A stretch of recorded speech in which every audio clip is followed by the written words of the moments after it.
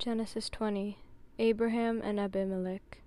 Now Abraham moved on from there into the region of the Negev and lived between Kadesh and Shur. For a while he stayed in Gerar, and there Abraham said of his wife Sarah, "She is my sister." Then Abimelech king of Gerar sent for Sarah and took her. But God came to Abimelech in a dream one night and said to him, "You are as good as dead because of the woman you have taken. She is a married woman." Now Abimelech had not gone near her, so he said, "Lord, will you destroy an innocent nation? Did he not say to me, 'She is my sister,' and didn't she also say, 'He is my brother'? I have done this with a clear conscience and clean hands."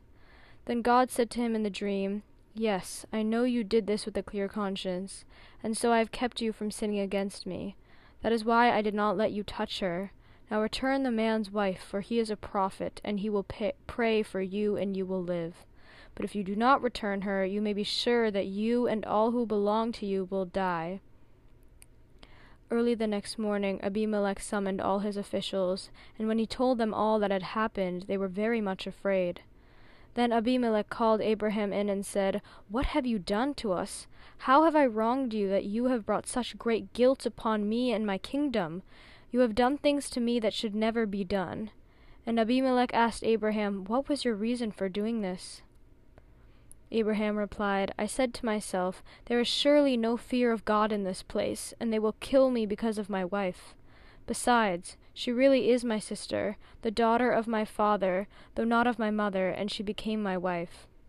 And when God had me wander from my father's household, I said to her, 'That is how you can show your love to me. Everywhere we go, say of me, he is my brother.' Then Abimelech brought sheep and cattle and male and female slaves and gave them to Abraham, and he returned Sarah his wife to him. And Abimelech said, 'My land is before you, live wherever you like.' To Sarah he said, 'I am giving your brother 1,000 shekels of silver. This is to cover the offense against you before all who are with you. You are completely vindicated.' Then Abraham prayed to God, and God healed Abimelech, his wife, and his female slaves, so they could have children again, for the Lord had kept all the women in Abimelech's household from conceiving because of Abraham's wife Sarah. Genesis 21. The birth of Isaac. Now the Lord was gracious to Sarah, as he had said, and the Lord did for Sarah what he had promised. Sarah became pregnant and bore a son to Abraham in his old age, the very time God had promised him. Abraham gave the name Isaac to the son Sarah bore him. When his son Isaac was 8 days old, Abraham circumcised him, as God commanded him. Abraham was 100 years old when his son Isaac was born to him. Sarah said, "God has brought me laughter, and everyone who hears about this will laugh with me." And she added, "Who would have said to Abraham that Sarah would nurse children? Yet I have borne him a son in his old age." Hagar and Ishmael sent away. The child grew and was weaned, and on the day Isaac was weaned, Abraham held a great feast. But Sarah saw that the son whom Hagar the Egyptian had borne to Abraham was mocking, and she said to Abraham, "Get rid of that slave woman and her son, for that woman's son will never share in the inheritance with my son Isaac." The matter distressed Abraham greatly because it concerned his son. But God said to him, "Do not be so distressed about the boy and your slave woman. Listen to whatever Sarah tells you, because it is through Isaac that your offspring will be reckoned. I will make the son of the slave into a nation also, because he is your offspring." Early the next morning Abraham took some food and a skin of water and gave them to Hagar. He set them on her shoulders and then sent her off with the boy. She went on her way and wandered in the desert of Beersheba.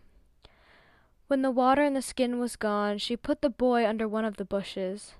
Then she went off and sat down about a bowshot away, for she thought, "I cannot watch the boy die." And as she sat there, she began to sob. God heard the boy crying, and the angel of God called to Hagar from heaven and said to her, "What is the matter, Hagar? Do not be afraid. God has heard the boy crying as he lies there. Lift the boy up and take him by the hand, for I will make him into a great nation."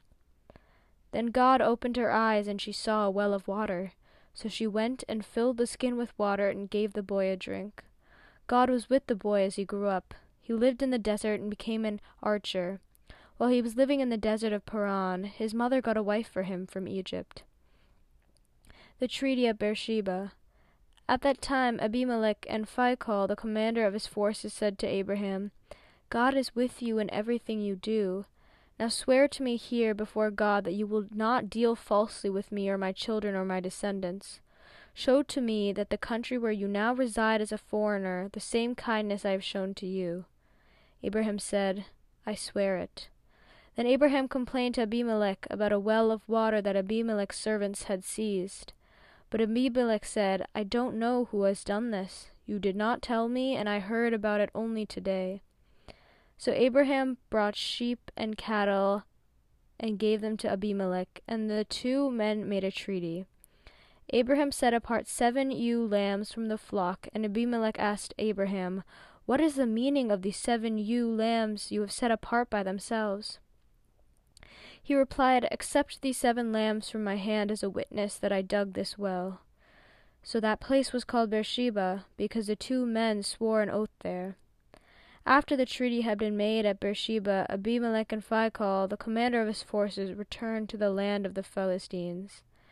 Abraham planted a tamarisk tree in Beersheba, and there he called on the name of the Lord, the eternal God. And Abraham stayed in the land of the Philistines for a long time. Genesis 22. Abraham tested. Some time later God tested Abraham. He said to him, Abraham! Here I am, he replied. Then God said, Take your son, your only son whom you love, Isaac, and go to the region of Moriah. Sacrifice him there as a burnt offering on a mountain I will show you. Early the next morning Abraham got up and loaded his donkey. He took with him 2 of his servants and his son Isaac. When he had cut enough wood for the burnt offering, he set out for the place God had told him about. On the 3rd day Abraham looked up and saw the place in the distance. He said to his servants, Stay here with the donkey while I and the boy go over there. We will worship, and then we will come back to you. Abraham took the wood for the burnt offering and placed it on his son Isaac, and he himself carried the fire and the knife. As the 2 of them went on together, Isaac spoke up and said to his father Abraham, Father? Yes, my son, Abraham replied.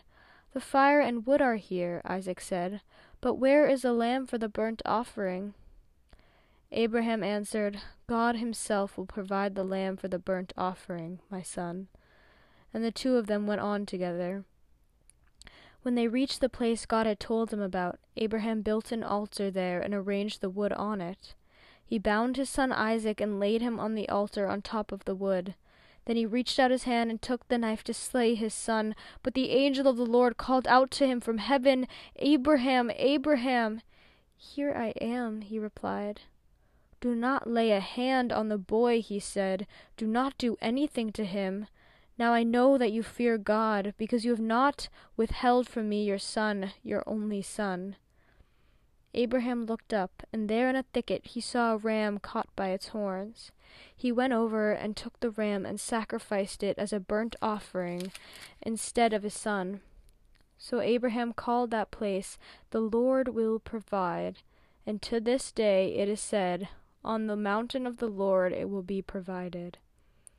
The angel of the Lord called to Abraham from heaven a 2nd time and said, I swear by myself, declares the Lord, that because you have done this and have not withheld your son, your only son, I will surely bless you and make your descendants as numerous as the stars in the sky and as the sand on the seashore. Your descendants will take possession of the cities of their enemies, and through your offspring all nations on earth will be blessed, because you have obeyed me. Then Abraham returned to his servants, and they set off together for Beersheba. And Abraham stayed in Beersheba. Nahor's sons. Some time later, Abraham was told, Milcah is also a mother. She has borne sons to your brother Nahor. Uz the firstborn, Buz his brother, Kemuel the father of Aram, Kesed, Hazo, Pildash, Jidlap, and Bethuel. Bethuel became the father of Rebekah. Milcah bore these 8 sons to Abraham's brother Nahor. His concubine, whose name was Reumah, also had sons, Teba, Gaham, Tahash, and Makkah.